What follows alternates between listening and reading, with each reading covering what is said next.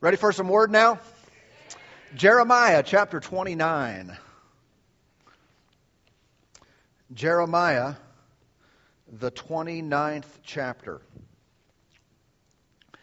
And let's continue with this series. We began a couple weeks ago, series entitled More Than Anything. And I want to read again our text from Jeremiah 29, verse 13 in three translations. It reads this way, "And you will seek me and find me when you search for me with all your heart." When will a person find the Lord? Well, number one, when they seek. And two, that seeking is qualified when they seek with all their heart. That person finds the Lord. And then the Message Bible reads that verse this way. "When you come looking for me, you'll find me. Yes, when you get serious about finding me and want it more than anything, I'll make sure you won't be disappointed." Praise God. Is that good? And then Jeremiah 29:13. That's what I'm still reading. Sorry. I meant to say, and then from the Amplified Bible. "Then you will seek me, inquire for, and require me as a vital necessity, and find me when you search for me with all your heart." Amen. Amen. Could you help me? Lots of signs and wonders today. Amen. When you search with all your heart, vital necessity. Thank you, sir. Appreciate that. Last week, we finished with some of these thoughts, and I said to you that whenever you are serious, or whenever we are serious about one thing, something else must be neglected. If I'm going to take this verse at its face value here and seek the Lord, or get serious about seeking the Lord in my life, then what happens is something else needs to be put off. Something else needs to be pushed aside, because here's the thing. Whatever you are doing in your life, you're filling up your schedule. Even if it's just sitting in a chair looking at the wall, you're still, sometimes we ask our kids, what are you doing? They say, "Nothing." Well, no, you're not. You can't do nothing. What specifically are you? Nothing. No, that's not possible. Everyone always is doing something. And so what we need to do if we want to get serious about God is we have to make some substitutions. All right? We have to replace staring at the wall or whatever it is going on with something that has a spiritual value to it, something that will cause spiritual progress to happen in life, and it has to be something more than what we were doing before.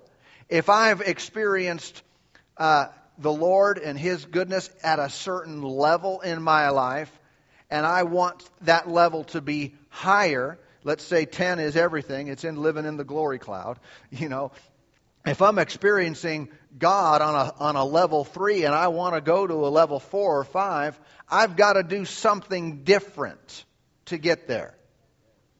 That doesn't mean I'm not going to do a lot of the same things, but something must be switched around. There must be a substitute in my life, getting rid of one thing and inserting something that will bring spiritual progress.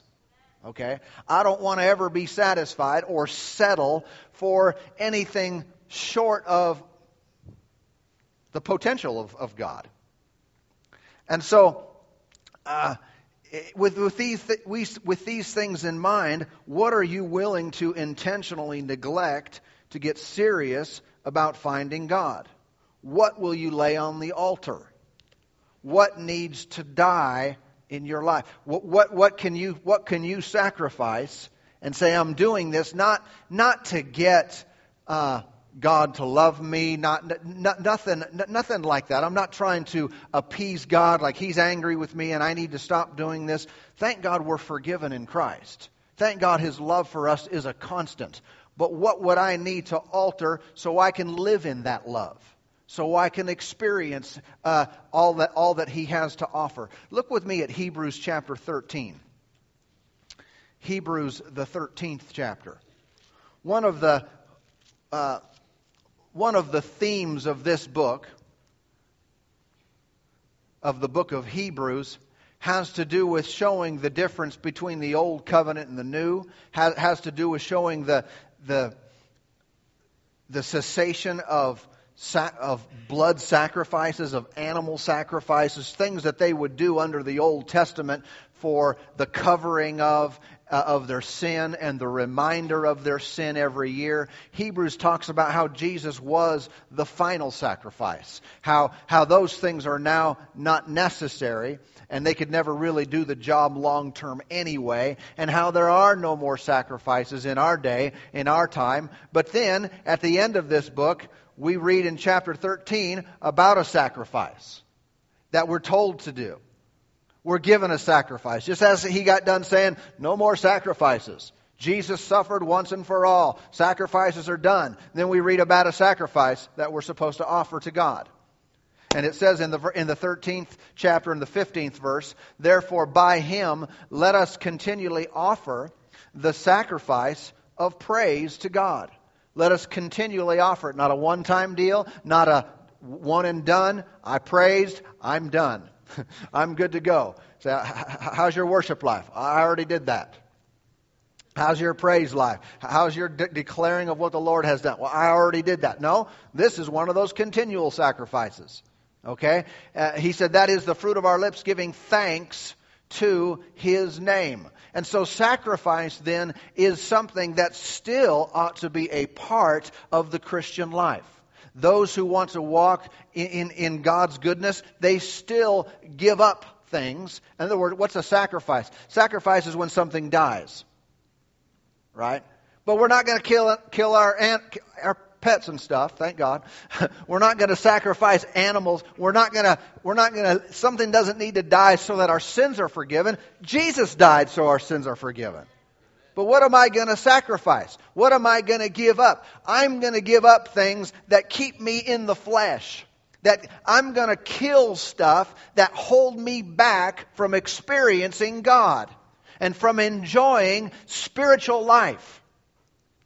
You know, over in Romans, the Scripture says that we should present our bodies as a living sacrifice.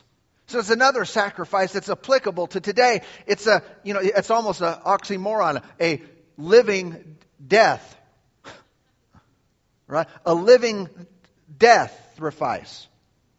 It's something that's a continual sacrifice. What am I supposed to do? Offer my body. In other words, every day I'm supposed to kill it.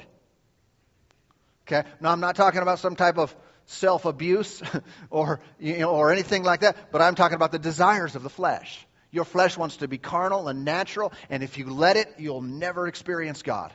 Because He will seem distant. Spiritual things will seem unreal. There are those that will argue and fight and fuss and go to great lengths to tell people how crazy those of us who acknowledge and recognize spiritual things are.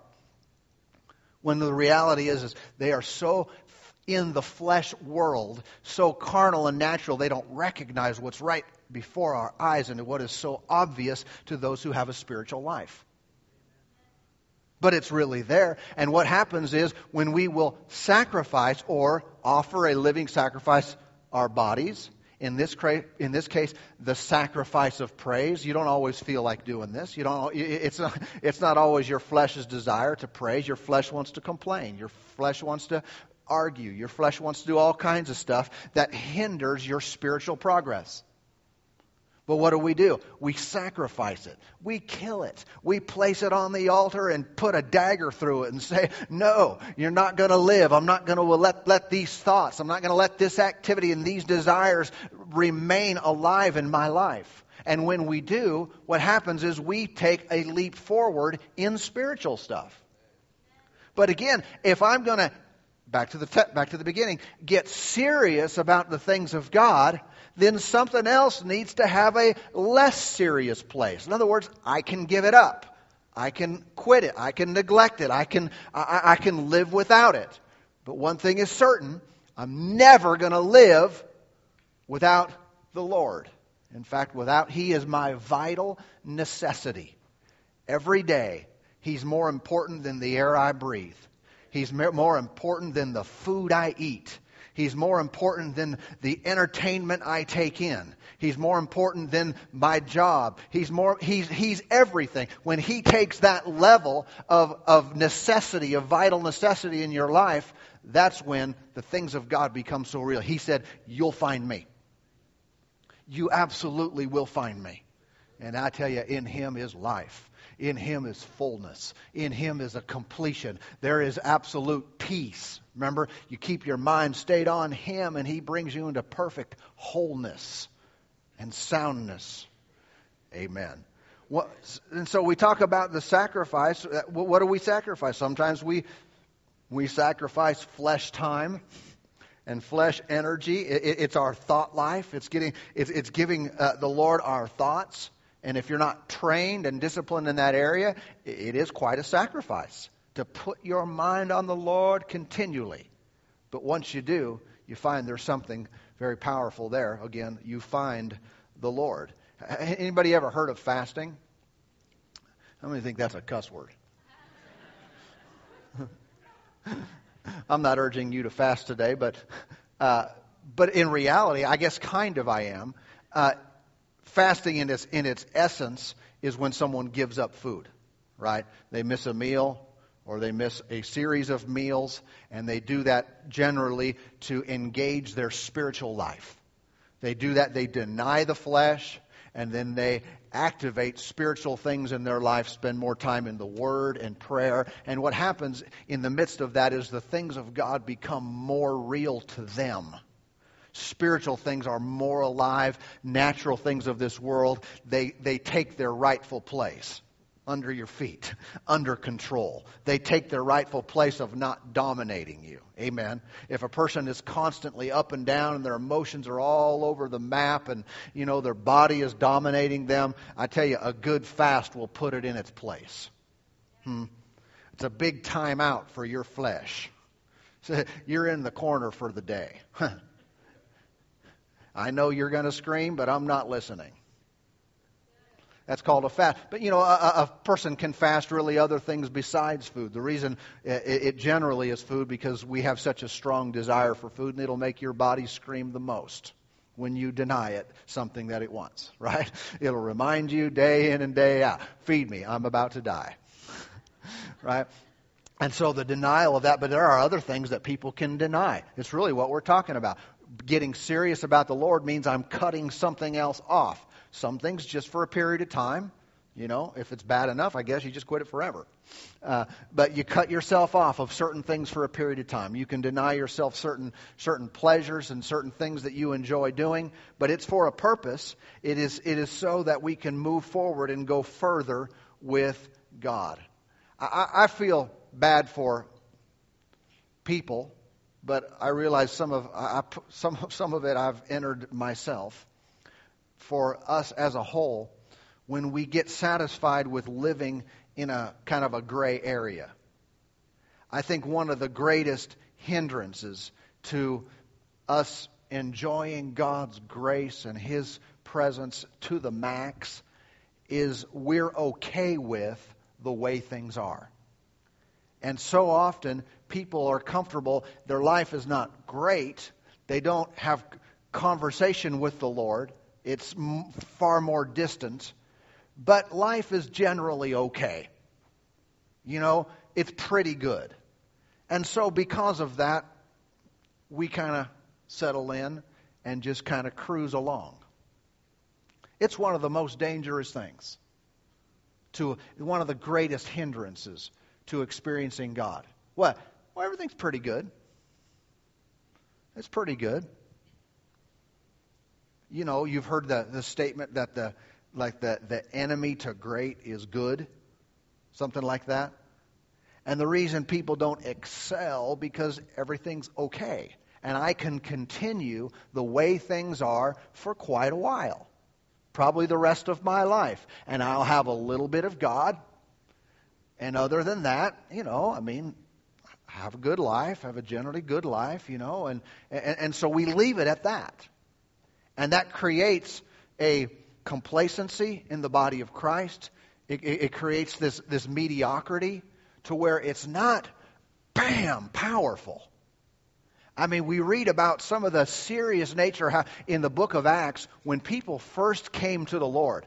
And when the church was first empowered with the Holy Spirit, they did some extreme things.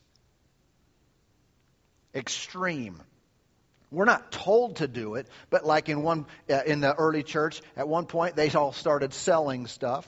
Selling lands and stuff and bringing it, because if someone else had need and I had more, I'd give it to them. And if I had a lot, they had a little, everything. They would do that. It wasn't a prescription to say this is how the church ought to operate at all times, but they did it of their own volition. It wasn't like government taxation kind of thing. They did it of their own free will. They did extreme stuff though. And a couple came in the middle of that environment of people absolutely all in. There was nothing else. This is all about the Lord. We are saved. They are seeing the power of God on display on a regular basis. The glory of God would come. Buildings would shake. People would be healed of great things. Someone came in the middle of it, a husband and wife, and started telling a lie about what they sold. And they fell dead right in the middle of it. In Acts chapter 5.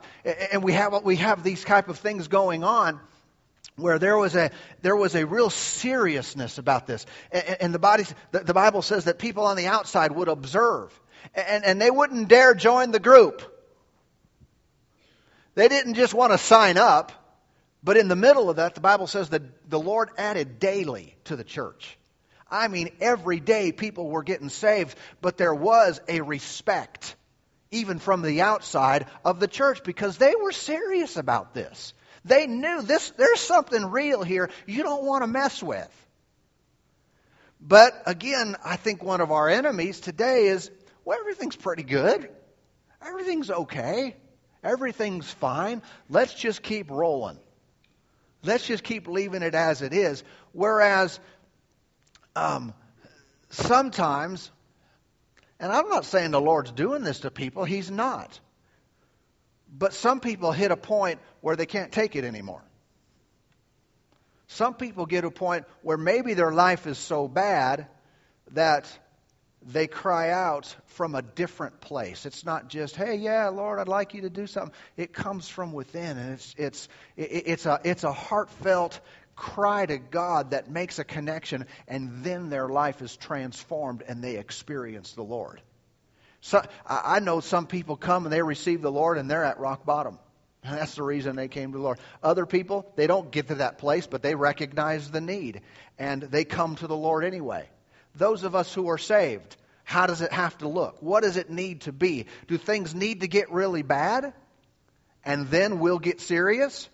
Or could we, I don't know, but I think there might be a few, could we, in the middle of things are pretty good, my life's generally okay, generally doing pretty well, could we get serious even in that place just because it's the right thing to do? Could we intentionally, I'm not forced to pray. I'm not forced to give up. I'm not forced to make a change, but I recognize the potential of what my life and therefore the extension of my life to others can be. And so I'm going to do it anyway. I'm going to do it even if I'm not pressed into doing it. Even if I'm not forced into it. Even if no one else is doing it. I'm just going to find Him. I'm going to not be disappointed. The Bible says about Jonah, remember Jonah? Jonah and the whale. The Bible says about him in Jonah chapter 2 and verse 7, this is the Amplified Bible, he said, "When my soul fainted upon me, crushing me, I earnestly and seriously remembered the Lord. And my prayer came to you in your holy temple." Now he's in the belly of the whale. And what happened with him? He got serious. And I think we could probably understand. It's pretty dire straits here. I mean, this is a pretty serious situation. But he prayed different, didn't he? his prayers took on a little different tone. They had a little different serious nature to them when he was in the belly of the whale, when he was in dire straits in his life. What does it take to make you and I serious? A whale? Do we need a whale of a problem before we'll pray? Because I've witnessed individuals who were at their life had fallen apart. I mean, just some really tough stuff, really bad situations, and they'll pray like they never prayed before. They'll pray with a seriousness. They'll show up to a meeting. They'll have a seriousness to their life that they never had before. And my heart is great. I'm glad you are. Glad you're here. God will meet you in your hour of need, and He is your help. He is your healer. He is your Savior. But if you'd have done that, again, I'm not throwing rocks, but if you'd have done this a year ago, God would have met you there too. And you could have avoided this and still experienced God. And that's what my desire is. That's what my heart is, that we all make a connection on that level without it getting to that. Israel cried out to the Lord when they were a slave nation in Egypt. And the Bible says, and then the Lord heard them. I mean, they'd been there generation after generation after generation, but finally it got bad enough where they prayed different. Finally, it got bad enough where they cried out to the Lord and they prayed to Him, and it took on a different tone because it reached the heart of God, and He sent a deliverer. I don't ever want to mistake God's grace and for approval of a non-serious, disconnected life. What do I mean by that? In His grace, He's kind towards us. He's not punishing us. He's not judging. He's not coming down on us. He's showing us grace and mercy and kindness. But because that's the case, it's common in human history that people will compare themselves to others. And they think everything's fine. In comparison to what? Well, life is pretty good. In comparison to what? Your neighbor? Someone else you know that's doing a little bit worse than you? Because that's a pretty low bar. How about if we're going to do any comparing, we compare to Jesus? How about we compare to Adam and Eve before the fall, walking with God in the cool of the day? How about we compare with those at the throne of God that surround Him right now, giving Him glory and honor, and the measure of His presence and power and majesty surrounding them all the day, and then we look at our lives and say, this stinks. And not just be okay comparing to others around us in our culture, our world, or even many places in the world. We know we have it far better off in our country, and we could think everything's great. But compared to what? Compared to death? Compared to poverty and lack? Compared to absolute despair? Or compared to the potential of a God-possessed life, of His presence surrounding us, and it's so good we can hardly stand it, of God's glory emanating through us so it affects and impacts others around us? How about we compare to what can be, to the fullness, the ultimate of God's promise, and anything shy of that we're not okay with? I'm not going to accept it. And I'm going to treat it as serious as I'm stuck in a whale here. And my prayers start to look different. Amen. Don't let the presence of options deceive you into thinking that you should have options.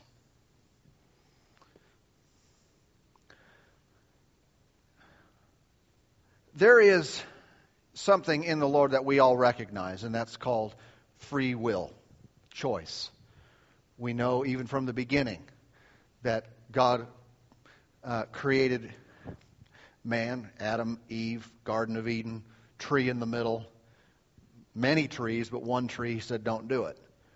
We know that true love has to have a choice involved. In other words, I have to choose to love, and then it's the real deal, right? We choose to have the Lord in our life, and there's something special about that choice as opposed to you were forced.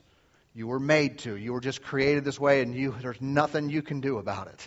It's just all decided for you. Okay? There's something valuable in a relationship when someone chooses to be in that relationship. However, the people who continually make the right choice are those who consider there to be no alternatives to God. If I keep in my mind the idea that I'm choosing, that there are, let me say it this way, there are a lot of options out there, and I've got to make sure and choose the right option. I think a better approach to this is to not every day walk by the tree that you're not supposed to have, is pretty much stay away from it and don't ever think about it. I think a better way to approach life and making decisions that promote progress and connection with God and enjoying His best is to think of life this way, that there are no alternatives to God. There is only one choice. What are you going to choose? What do you mean choose? There really isn't anything else. And if you think about it, when you come to a level of experience with God, you realize the comparison factor is the world or God. There are no choices here. I mean, that's not a choice. To go back into sin, into bondage, into slavery, into that life compared to the life of God and living in His love. What are you talking about choice? The choice has been made. I'm never going back. I'm never going to return that way. I've decided once for all. Those who think that there are alternatives, and they consider that word, there's choices, there's options, there's a backup plan, there's all this stuff. Well, what that often leads to is it allows sin to linger in a person's so-called Christian life because they consider it worthy. They consider it relevant. It leads people to rely upon man, to rely upon natural means for healing in their bodies. It's just, well, I have a choice. I can pray, I can trust God, or I can do this. It leads people to depend on their environment for their happiness. If I only lived there instead of here.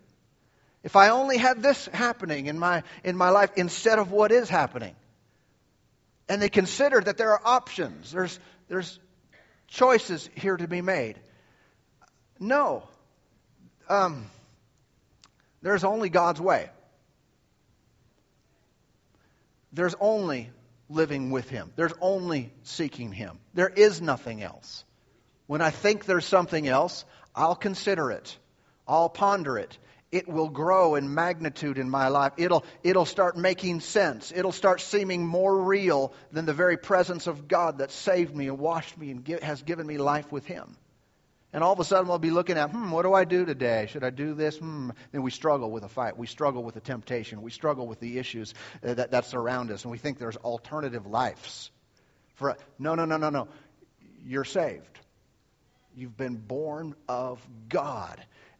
There is no option to that. It is everything. I'm thankful, and some might take this wrong, but I'm thankful that when I was growing up, we had a lot of things that weren't altogether perfect, but one thing we did is, and my parents raised us this way, when it came Sunday morning, we never asked the question, shall we go to church today? And so, I don't even get credit for that. And later when I was on my own, I went beyond that because of my personal relationship with God. But I never had to struggle when I got on my own of what people said, should we watch the game or should we go to church? It was just, there were no alternatives. And so I grew up with a good habit.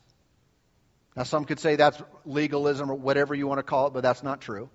That's not true. It was a good spiritual habit in my life to be associating with the saints of God, to hear the word, worship with the believers.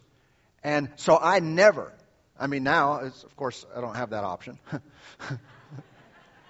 But I'm telling you, you might think that's because you do what you do. No, it's not. Because if I didn't do what I do, I would be the same.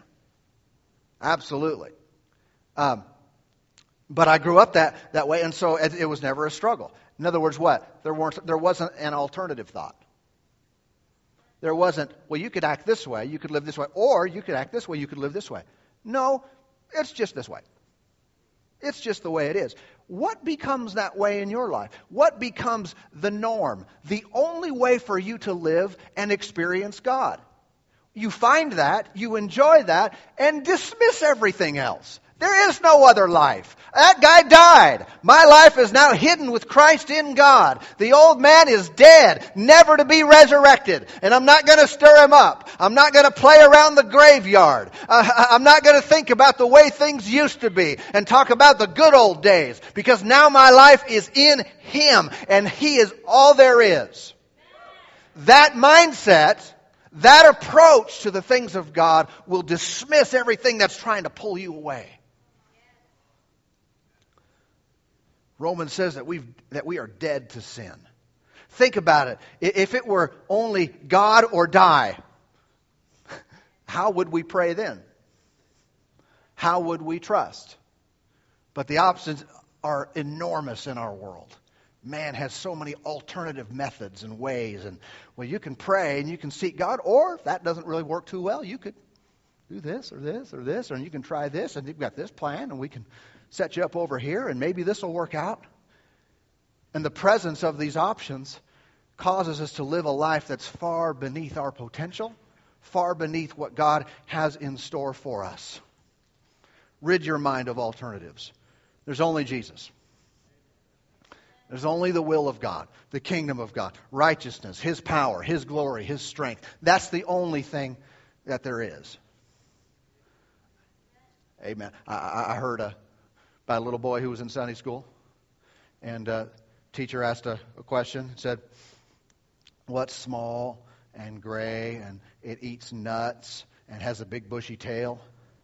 And little boy said, well, I know the answer is supposed to be Jesus, but it sounds like a squirrel to me.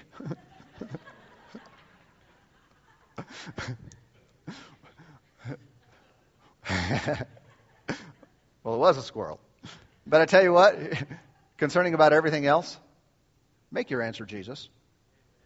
I'm talking about to life's most important questions of how I'm going to live, how I'm going to conduct myself, who am I going to rely upon, who's the answer to my need. Huh? Some say, well, He's not always the answer. Are you sure? I mean, not to that. But, person's having health problems. What's the answer? Make Him your only answer and watch what you find. Watch what you come in contact with. Someone said, I'm lonely, or I'm single and I want to be married, and I want relationship. What's your answer? It's Jesus. That doesn't mean the other's wrong. I'm telling you still the answer is Jesus if you'll get settled and satisfied and rest in Him. Watch Him and make other things happen. If you just make Him the answer. Amen. So the answer is supposed to be Jesus, right? It is Jesus. A.W. Tozer said the only man who can be sure he has true Bible faith is the one who has put himself in a position where he cannot go back. He also said pseudo-faith always arranges a way out to serve God in case God fails it. What is this? The presence of options. It's allowing there to be another way just in case. I say, let's just be all in. Let's just say, Lord, you're the only one for me. Lord, you are the only one I live for. You are my life and my breath and my strength, everything that's in me. It is Peter walking on the water. It is stepping out of the boat where it's either God or I'm going down. It is David with the sling and the stones, and Goliath about to take his head off, and David doesn't creep up there, but he runs at him full speed. He says, I'm taking you out. You defy the armies of the living God. I come against you in His name. Amen. He knew he had a relationship with God and he was good to go. It is that level of, I'm going in, and if God doesn't back me up, we're dead. But I'm going to go ahead and say, Lord, you are, who you said you are. You do what you said you're going to do. Amen. There's an old song that people used to sing. I have decided to follow Jesus. I have decided to follow Jesus. Anybody know that song? And it ends with what? No turning back. No turning back. Because I've decided. Decision made. And He's all there is. Amen. Father, we love you today. We're so thankful for your goodness and your kindness toward us. Thankful for your grace in our lives. Lord, you're doing a good work here in our midst. Lord, my prayer is again today that those present would have a seriousness about you, about what's real, about eternal things like they've never had before. Because of this, we've got your word on it that we would find you when we approach you this way. Father, I want every person, I want every lost person to find you as their Savior. I want every saved person to find you in every other way that matters, as their provider and healer and friend and counselor and help, the glory and the lifter of their heads. In all areas of life, Jesus, be the center of it all. Be the answer for each one, because you are. Thank you for doing a work and stirring our hearts today to walk with you, in a better way than we have before. For this we give you all the thanks and all the praise in Jesus' mighty name. Amen. Amen.